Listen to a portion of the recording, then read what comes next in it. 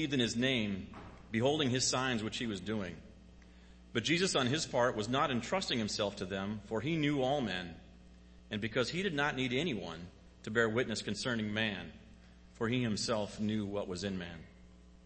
Now there was a man of the Pharisees named Nicodemus, a ruler of the Jews. This man came to him by night and said to him, Rabbi, we know that you have come from God as a teacher, for no one can do these signs that you do unless God is with him. Jesus answered and said to him, Truly, truly, I say to you, unless one is born again, he cannot see the kingdom of God. Nicodemus said to him, How can a man be born when he is old? He cannot enter a second time into his mother's womb and be born, can he? Jesus answered, Truly, truly, I say to you, unless one is born of water and the Spirit, he cannot enter into the kingdom of God. That which is born of flesh is flesh, and that which is born of spirit is spirit. Do not marvel that I said to you, you must be born again. The wind blows where it wishes, and you hear the sound of it, but do not know where it comes from and where it is going. So is everyone who is born of the Spirit. Nicodemus answered and said to him, How can these things be? Jesus answered and said to him, Are you the teacher of Israel and do not understand these things? Truly, truly, I say to you, we speak that which we know and bear witness of that which we have seen, and you do not receive our witness. If I told you earthly things and you do not believe, how shall you believe if I tell you heavenly things? And no one has ascended into heaven, but he who descended from heaven, even the Son of Man. And as Moses lifted up the serpent in the wilderness, even so must the Son of Man be lifted up, that whoever believes may in him have eternal life. For God so loved the world that he gave his only begotten Son, that whoever believes in him should not perish but have eternal life. For God did not send the Son into the world to judge the world, but that the world should be saved through him. He who believes in him is not judged. He who does not believe has been judged already, because he has not believed in the name of the only begotten Son of God. And this is the judgment, that the light is come into the world, and men loved the darkness rather than the light, for their deeds were evil. For everyone who does evil hates the light and does not come to the light, lest his deeds should be exposed. But he who practices the truth comes to the light, that his deeds may be manifested as having been wrought in God. Dear Father, we thank you for your words that you've given to us. We just pray that you would open our hearts to understand this as you would have us to understand it, Lord. Pray that you would be with Tom, guide Tom to teach the message you'd have him to teach, Lord. We just thank you so much. In the name of Jesus, we pray. This is the kind of passage that makes me both excited and terrified to preach. The weightiness of this very well-known passage is far beyond anything that I can adequately relate in one message. But I pray that God will make this useful. On the surface, this passage records one particular encounter that Jesus had on one particular night with one particular man. But the passage is about the most desperate need of all mankind. And it's about the marvelous, one and only solution that God has provided for that need. When Nicodemus came to Jesus by night, he had no idea that he was about to have a conversation for the ages. I'm sure he had no comprehension whatsoever that he was about to have what is probably the most quoted conversation in the history of the world. On one side of this conversation is a man who was convinced that his life was all about righteous devotion to God. A teacher of the things that pertain to God. And on the other side of this conversation was the one who knew without question that that man who came to talk to him was utterly condemned and knew nothing of righteousness. So this had all the makings of a really intense conversation. And it doesn't disappoint. John prefaces his record of this meeting between Jesus and Nicodemus by first making a point right at the end of chapter 2 about Jesus and mankind. Verse 23, now when Jesus was in Jerusalem at the Passover during the feast, many believed in his name, beholding the signs which he was doing. John already says toward the end of this gospel that there are a whole lot of signs, miraculous works of Jesus that he does not include in his gospel, and those were already going on, and people were seeing them, and they were coming to faith in Jesus. But John says in the next verses at the end of chapter 2 that Jesus was not entrusting himself to them, that is, to those who saw the signs and believed. Now that actually shouldn't surprise us all that much if we look at what all four Gospels have to say about the trustworthiness even of Jesus' closest followers, the 12 disciples. But the real point John is making here is about Jesus. It's a point that will be important for us to bear in mind as we look at every single conversation and interaction that Jesus has with people throughout this Gospel. He says Jesus did not need anyone to bear witness concerning man, because Jesus knew what was in man. Now that's a very, very important statement. The next thing that John says is in chapter 3 verse 1 and 2, there was a man of the Pharisees named Nicodemus, a ruler of the Jews. This man came to Jesus by night. John is deliberately going from general to specific. He first asserts that Jesus knows the heart of every man. And then he says, and there came a man. And this man was a Pharisee. He was a ruler of the Jews. Now the fact that Jesus already knew his heart explains why Jesus didn't let Nicodemus determine the flow of the conversation. He never does. If you look at the conversations Jesus has with people throughout the Gospels, he's the one calling the shots, and because he's God, and because God's ways are not our ways, what people expect of those conversations when they are talking to Christ isn't what they get. That makes perfect sense when you consider who this is. The fact that John bothers to mention that Nicodemus came to him by night is not incidental. This man, Nicodemus, had a whole lot to lose if this meeting with Jesus came to light. He was a member of the Sanhedrin, the highest, the supreme court among the Jews that was based at the temple in Jerusalem. In effect, all the Jews throughout the Roman Empire, that was the highest authority. But he didn't come to meet Jesus on behalf of the Sanhedrin. He came in secret. It would seem that Nicodemus was perhaps entertaining the possibility that Jesus was the promised Messiah. But that's not what he says to Jesus. What he says are words that demonstrate a prideful heart, that demonstrate that he really had no idea who he was talking to. He begins the conversation by calling Jesus rabbi, and then he acknowledges that both he and the other members of the Sanhedrin had figured out that based on Jesus' miraculous works, he was a teacher sent from God. Now, they say close only counts with horseshoes and hand grenades, but Nicodemus wasn't even close. He, in effect, declares here that he has reason to consider Jesus to be his peer. It's like, Jesus, let me break the ice and let you know that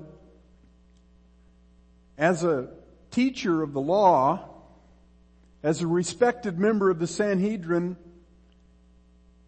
I can encourage you by letting you know that I and the other members of the Sanhedrin have figured out that you're a teacher who bears the authority of God, like us.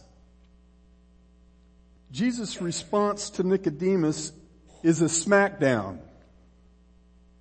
Jesus, in effect, takes the priestly robes off of Nicodemus and clothes him in burial cloths in one statement. He says, "Truly, truly, I say to you." That's how he starts the statement. By the way, when Jesus uses those words, "Truly, truly, I say to you," that means it's time to put your phone on Do Not Disturb. It's time to clear the cobwebs out of your heads and listen very, very carefully. Jesus said, "Truly, truly, I say to you, unless one is born again, he cannot see the kingdom of God." A couple of verses later, Jesus is going to tell Nicodemus what it takes to enter into the kingdom of God. Here he's telling him what it takes to see the kingdom of God. In Luke 17, when the Pharisees questioned Jesus about when the kingdom of God was coming, Jesus said to them, "Behold, the kingdom of God is in your midst." It's right here. See, the kingdom is all about its king, and the king was standing right in front of those Pharisees in Luke, and he was standing right in front of Nicodemus on this evening in John chapter 3.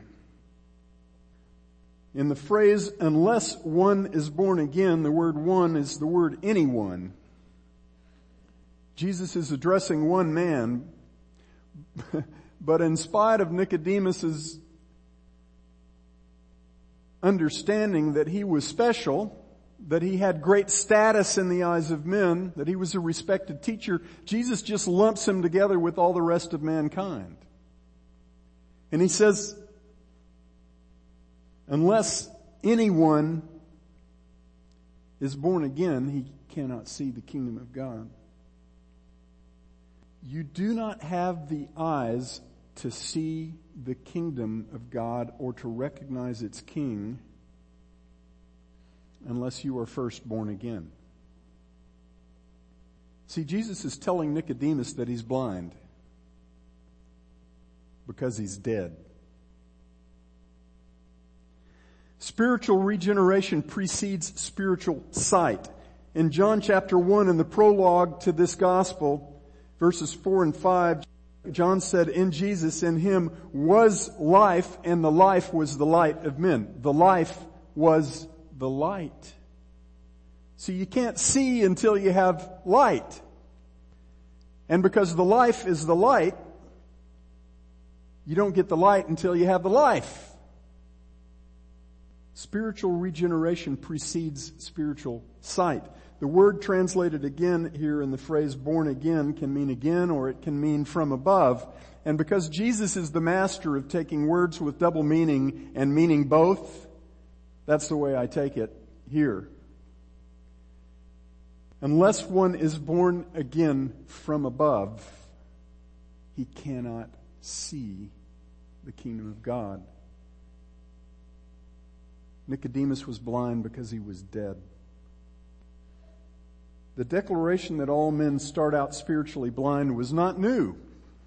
The ignorance of Nicodemus and his Jewish cohorts on the Sanhedrin about the fact that men are spiritually blind was not due to silence on God's part. In fact, it was just proof of their blindness. 1,000 years earlier, David in Psalm 14 said these words. Listen to this. "There is no one who does good. Yahweh has looked down from heaven upon the sons of men to see if there's anyone who understands, who seeks after God." And here's what he saw. "They have all turned aside. Together they have become corrupt. There is no one who does good, not even one." If those words sound familiar, it's because the Apostle Paul cites that psalm in Romans 3 when he's making the case that it doesn't matter whether you're a Jew or a Gentile, you are dead. You are lost in your sin. Your mouth is closed and you are accountable before God with nothing to offer to Him. Nicodemus proceeded to prove himself to be a poster child for Jesus' point about spiritual blindness with his next words. He said, How can a man be born when he is old? He can't enter a second time into his mother's womb, can he? It was almost as if Nicodemus was mocking Jesus. Jesus said to him, "Truly, truly, I say to you, unless one is born of water and of the Spirit, he cannot enter into the kingdom of God. That which is born of the flesh is flesh, and that which is born of the Spirit is spirit." Now, I had a whole bunch of things I was going to say about the meaning of the phrase born of water. And they're worth saying, they're worth looking at. But we'd be here far too long if I took all my outtakes and turned them into intakes. I decided to keep the focus where I believe Jesus keeps it. Verse 6 explains verse 5. The two verses are parallel. I'll read them together. Jesus answered, "Truly, truly, I say to you, unless one is born of water and of the Spirit, he cannot enter the kingdom of God. That which is born of the flesh is flesh. That which is born of the Spirit is spirit." However you define born of water, it has to do with our fleshly existence, our physical existence, our cursed existence on this earth, our unclean existence. And the solution for it is a birth that isn't of this earth. It isn't fleshly. It isn't about the things that are cursed. It comes from God. That's the essence of what Jesus is declaring. There's a lot of detail behind it, but that's the essence. In John chapter 1, again, in the prologue, John said this, "Jesus was in the world and the world was made through him, and the world did not know him. He came to his own, but his own did not receive him. But some did receive him." It says, "As many as received him, to them he gave the right to become children of God, even to those who believe on his name." And then in the next verse, he tells you how someone gets into that second category. He says, "Who were born not of blood, nor of the will of the flesh, nor of the will of man, but of God." And he's doing the same thing there that he's doing here with Nicodemus. You can spend all day parsing out the distinction between born of blood, born of the will of the flesh, born of the will of man, but those are all about this existence. They're all about the cursed, fleshly condition of man in his unredeemed state. And the birth that we must have in order to stand before God is the one that is but of God. It's his doing. And that's what this passage is entirely about. A birth that is of God's doing. The birth that brought us into this cursed world did not give us real life. The birth that gives us real life, the life that is Jesus, is the birth of the Spirit, not of the flesh. And no man has that life until God gives it to him. That life is the light of men. You cannot see God, you cannot know God, you cannot stand in the presence of God until he gives you the life that is the light of men. The world tells us that we're all born basically good, right? That the bad stuff in the world has to kind of beat the good out of us to make us bad. But God says exactly the opposite, right? He says that we are all born in Adam. We're born in sin. We are eternally separated from God, and we're utterly helpless to do anything at all about it. Now, a Jew in Jesus' day, especially a highly placed one like Nicodemus, put a very high value on his birthright as a Jew. The Jews believed that they had it all, right? They were the stewards on this earth of the knowledge of God, of the law, and the prophets, and the covenants, and the priesthood, and the sacrifices. They didn't believe they needed a Savior. They believed they were the Savior of the world. They were the mediators of the knowledge of God to the Gentiles, those poor Gentiles. Right? Wrong. They were as lost and as dead in sin as everybody else. The Old Testament, if you actually read it, I'm not talking about you, I'm talking about Nicodemus. If he actually paid attention to what was in the Old Testament, here's what he'd find. It's one long, constant indictment of God against His covenant people. Over and over and over. Accusations by God of Israel's stubbornness, rebellion, idolatry, chronic infidelity toward God. The only way for a Jew to read the Old Testament and conclude that he was born into a right relationship with God is if he's blind. And that's what Nicodemus was, and that's what all men are. Every man, woman, and child, until God gives us the life which is the light of men. You must be born again from above.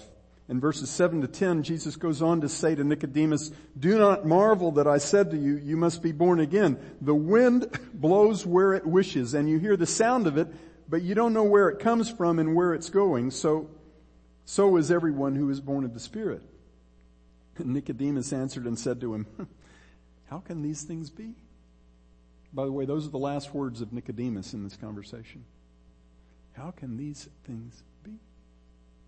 All this talk about the wind blowing where it wants to go and the need to be born again and born of the Spirit left Nicodemus just baffled. He didn't know what to do with all this. And Jesus said to him, "Are you the teacher of Israel and you do not understand these things?"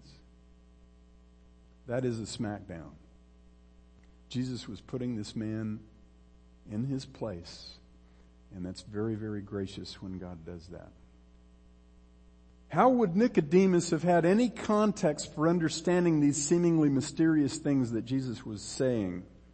Wasn't Jesus expecting a little too much from this poor guy? But he wished he hadn't come to this meeting. If your Bible has cross references in the margin, look and see what's in the margin for John chapter 3 verse 5 and verse 8. Just look there real quick. Look at the cross references for John 3 verse 5 and verse 8. How many of your Bibles show references to Ezekiel 36 and 37? Okay. I know NASB does, ESV does, I think NET does. There are many that make those references. Now, what are those two chapters about? Well, they're about Jesus. They're about the new covenant. They're about God cleansing sinful, spiritually dead Israel, whose hearts were hardened against Him. It's about God taking those hard hearts of stone, and replacing them with hearts of flesh inclined toward God. It's about God putting His Holy Spirit in Israelites, giving them life, making them walk in His commandments. Those chapters talk about God gathering His divided people and reuniting them, putting them in the special place that He promised to their forefathers, and setting over them a ruler who is the perfect shepherd king in the line of David. And it says God will come to dwell in the midst of His people, and He will be their God, and they will be His people forever. In other words, these two chapters of Ezekiel are about Jesus, the promised Messiah, the Son of David, the King of Kings, and about His kingdom. And those are chapters that a leader and teacher of Israel like Nicodemus should have known very well. But see, the problem with those chapters is that they first talk about Israel's sin. They talk about Israel's absolute failure during the time that they were taken into captivity to honor God. They accuse Israel of profaning God when they were in the midst of their captivity. And the Jewish leadership didn't like to pay a lot of attention to passages that indicted them. And so they had to pick and choose carefully, because most of the passages in the Old Testament indict Israel. If there's one simple reality that pervades those magnificent prophecies in Ezekiel 36 and 37, it is that when God comes to save, He gives light, He gives life and light to men who are dead and blind. He gives life and light to men who are dead and blind. His salvation is all His doing. It is none of ours. It is as utterly outside of our control as the direction and force of the wind. Ecclesiastes 11:5 says, just as you do not know the path of the wind and how bones are formed in the womb of a pregnant woman, so you do not know the activity of God who makes all things. God does not create at man's bidding, and He does not save at man's bidding. He gives life, beloved, He gives life not to the righteous, not to the willing, not to the seeking, because there are no such people. He says there aren't. He gives life to the lifeless and sight to the blind. That's the rebirth that Jesus told Nicodemus he desperately needed. In Ezekiel 37, there is an amazing passage about God breathing life into the lifeless, dry, dead bones of Israel. God gives Ezekiel a vision of those dry, dead bones of the Israelites scattered across a vast valley. And He commands Ezekiel to speak to those bones on his behalf, on God's behalf. And as I read some of the words that God told this prophet to speak, I want you to listen for the themes that Jesus is talking about here in John chapter 3, because they're all over this passage. Verse 4, Ezekiel 37:4, again, God said to me, prophesy over these bones and say to them, O dry bones, hear the word of Yahweh. Thus says the Lord God to these bones, behold, I will cause breath to enter you that you may come to life. I will put sinews on you, make flesh grow back on you, cover you with skin, and I'll put breath in you that you may come alive. And then you will know that I am Yahweh. Not before, because dead men don't know anything. And so Ezekiel did what God told him to, he said what God told him to say, and he stood there and he watched and he looked at this vision and he looked at this valley of dry bones, and all of a sudden the bones came together and started to form human skeletons, and then there was muscle tissue and there was flesh. He said, but there was no breath in them. And God said to him, prophesy to the breath, Son of man, and say to the breath, thus says the Lord God, come from the four winds, O breath, and breathe on these slain that they may come to life. So I prophesied as He commanded me, and the breath came into them, and they came to life, and they stood on their feet, an exceedingly great army. Then He said to me, Son of man, these bones are the whole house of Israel. Behold, they say, our bones are dried up and our hope has perished. We are completely cut off. And they got that right. Ezekiel says, therefore prophesy and say to them, thus says the Lord God, behold, I will open your graves and I will cause you to come up out of your graves, my people, and I will bring you into the land of Israel. Then you will know that I am Yahweh. Not before, because dead men don't know anything about God. You will know that I am Yahweh when I have opened your eyes and caused you to come up out of your graves, my people. He says it twice. And then listen. And I will put my spirit within you and you will come to life. Where does the life come from? The Spirit. You have to be born of the Spirit to have life. And you have to have life to have sight and knowledge of God. He says, I will place you on your own land. And listen, last verse is the best. Then you will know that I, Yahweh, have spoken and done it. How much of the marvelous salvation promised in that amazing passage is accomplished by men? None. Because dead men don't have anything to offer to God. How much of the amazing salvation promised in that passage is initiated by men? None of it. Because dead men can't initiate anything.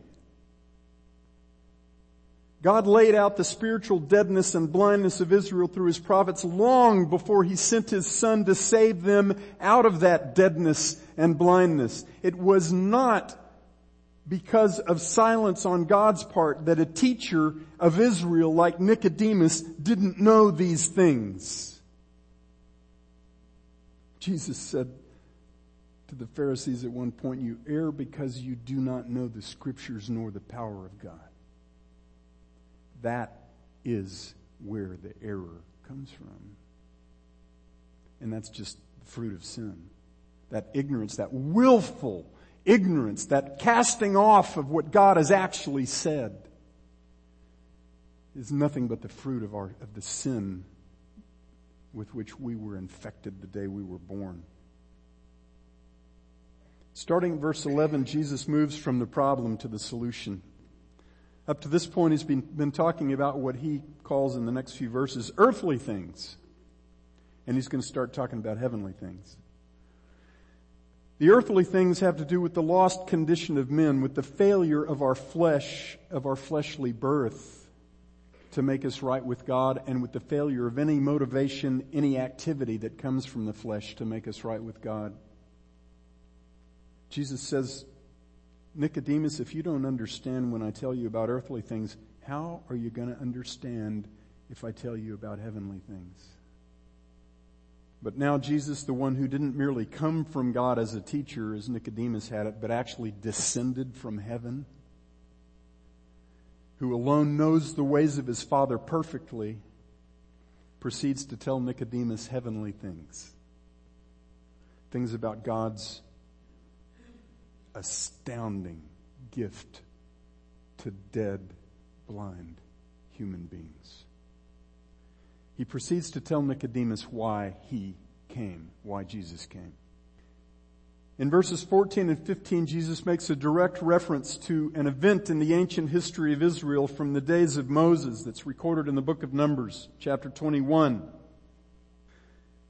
As Moses lifted up the serpent in the wilderness, even so must the Son of Man be lifted up, that whoever believes may in him have eternal life. Now, why do you think Jesus points back to something as seemingly obscure as the incident involving the lifting up of the bronze serpent in the wilderness? The answer to that question is vitally, critically important, because it goes right to the heart of why Jesus had to die and why you have to believe in Him in order to live. What was going on there in Numbers? Well, the Israelites had just been complaining bitterly yet again about having nothing to eat but manna from heaven every single day. They were complaining about wandering around in the wilderness looking for a place they weren't even sure existed, a promised land, or they weren't even sure that they could actually inhabit. And they were complaining to God about Moses, the leader, the human leader that He had given them. And this was all old hat by this point. God took all of those complaints to be complaints against Him. And so He sent fiery serpents into the camp of Israel, and they were biting people. And everybody that was bitten would die. And so the people cried out to Moses. All of a sudden Moses is important again. And they say, do something about this. Pray for us. And so Moses prays, and God tells Moses, okay, you make a likeness of a fiery serpent in bronze, and you put it on a staff and you lift it up, and everybody in Israel who's bitten by the snakes and looks upon that serpent will live. They won't die from the venom.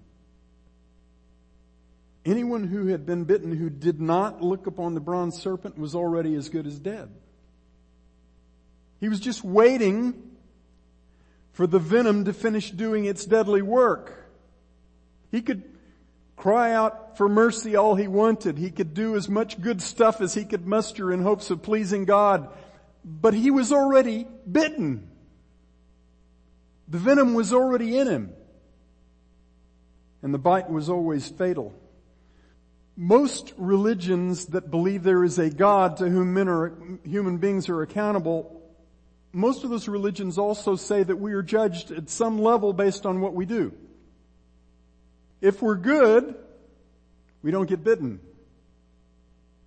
We get to go and be in nirvana or have oneness with the universal essence or whatever. And if we're bad, then there's some sort of at least temporary setback, right?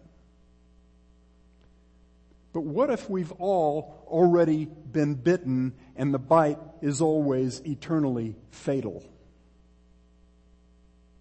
What if we've all sinned against our perfectly holy God and the curse that He has imposed upon us because of that sin is eternal death, and that curse has already been applied to every single one of us? What if the venom is already in us? It's not do good from now on and you'll be fine. It's too late for that. We're already bitten. John 3:16 is probably the most quoted verse in the whole Bible. Certainly the one that appears at the most football games. I'm going to read it together with the verse right after it, verse 17. For God so loved the world, that means He loved the world in this way, that He gave His only begotten Son, that whoever believes in Him should not perish, but have eternal life. You ever heard that verse before? And then, for God did not send the Son into the world to judge the world, but that the world would be saved through Him. Isn't that nice?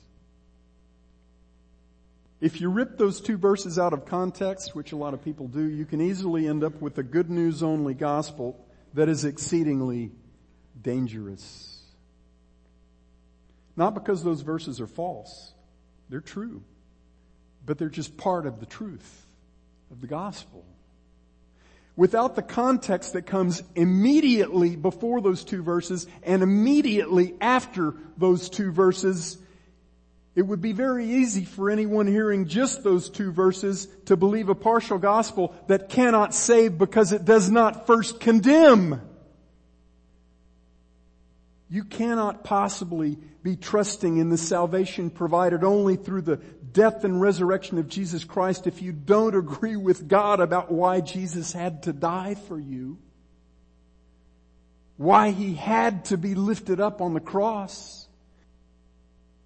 Guys, the reason Jesus didn't come to judge when He came from heaven to earth the first time wasn't because we weren't worthy of judgment. It was because we were already judged. We were already bitten. He's going to come and judge, but it is pure grace that God sent Him here the first time. Because when He came the first time, He came to save those who were already condemned. We're headed, and apart from that first coming of Jesus, apart from Him being lifted up on the cross, we're all headed toward inevitable, eternal judgment. And there's not a single thing that we can do about it. None of us. If that's not part of your gospel, you need to change your message. Everyone who looks to Jesus in faith as God's one and only provision lifted up on the cross to save lost, dying sinners will not perish, but will have eternal life. But verse 18 is absolutely critical. I wish just once somebody would put John 3:18 on a banner in the end zone of the Super Bowl. Verse 18 says that everyone, absolutely everyone who does not believe in Jesus has been judged already. Already bitten. Because he has not believed in the only begotten Son of God. There's only one solution. The greatest error I committed in my gospel presentations early in my Christian life is that I made the good news really clear and often left the bad news not so clear. Don't be guilty of that error. If you don't get if this passage is so familiar to you that you don't get anything else out of it, don't be guilty of that error. There are people all over the place calling themselves Christians. Perhaps some of them are, and they're confused. But they're saying things like, "Oh, you can do that homosexual thing if that's the way you were born, and you're all right with God." The problem with that is that it removes the need for Jesus to be lifted up on the cross. I don't believe Christians need to go around making one sin worse than their own, making somebody else's sin worse than their own. That's not good. There needs to be a humility in the message, in the preaching of the gospel that says, I'm as condemned as you are, apart from Christ. And I have life because of what He did for me, and that's it. That's the only reason I have life. But beloved, if we tell people that sin is not sin, we're saying Jesus didn't need to be lifted up. We're saying you're not really bitten. That's the most unloving thing that a Christian can possibly do to another person. See, the world says Christians are unloving because they talk about sin. The most unloving thing that you can do as a Christian is not to talk to people about sin and righteousness and judgment. Because if you water down their need for the Savior, you deny the need for Christ to be lifted up on that cross. You deny the truth about sin and righteousness and judgment. You don't want to be guilty of that. People will often happily nod and agree with you when you say, if you believe in Jesus, you can be saved. But here's the acid test. Ask them what they deserve from God. Many of those same people that are happily nodding will flatly deny that they deserve hell. And brothers and sisters, those people are not saved. As Moses lifted up the serpent in the wilderness, even so must the Son of Man be lifted up, that whoever believes in Him may have eternal life. Jesus had to be lifted up at the cross. He had to die in our place and be raised from the dead. And you have to believe in Him in order to be saved. If you do not, you are judged already. You're already bitten. And you're just waiting for that death to be fully realized. You must look upon Jesus Christ, who was lifted up, crucified to pay the eternal penalty that you owed to God. You must look upon Him, trust in Him alone, and be saved forever. That's the message, beloved. That's the message that we bear to this world. Let's bear it without apology, because it's what people need. The last three verses, I'll do this quickly, in verses 19 to 20, first 19 to 20, and then I'll get to 21. Jesus spells out one more time the simple truth about all men that leaves us utterly condemned and in need of God's salvation. He says, this is the judgment, the one that sticks to all of us until Christ saves us, that the light has come into the world and men love the darkness rather than the light, for their deeds were evil. For everyone who does evil hates the light and does not come to the light, lest his deeds should be exposed. How many people start out in that category as lovers of darkness and haters of light? All of us and all of them. We hide from the light because we don't want evil deeds to be shown to be evil. We want God to get out of our way so we can live on our own terms.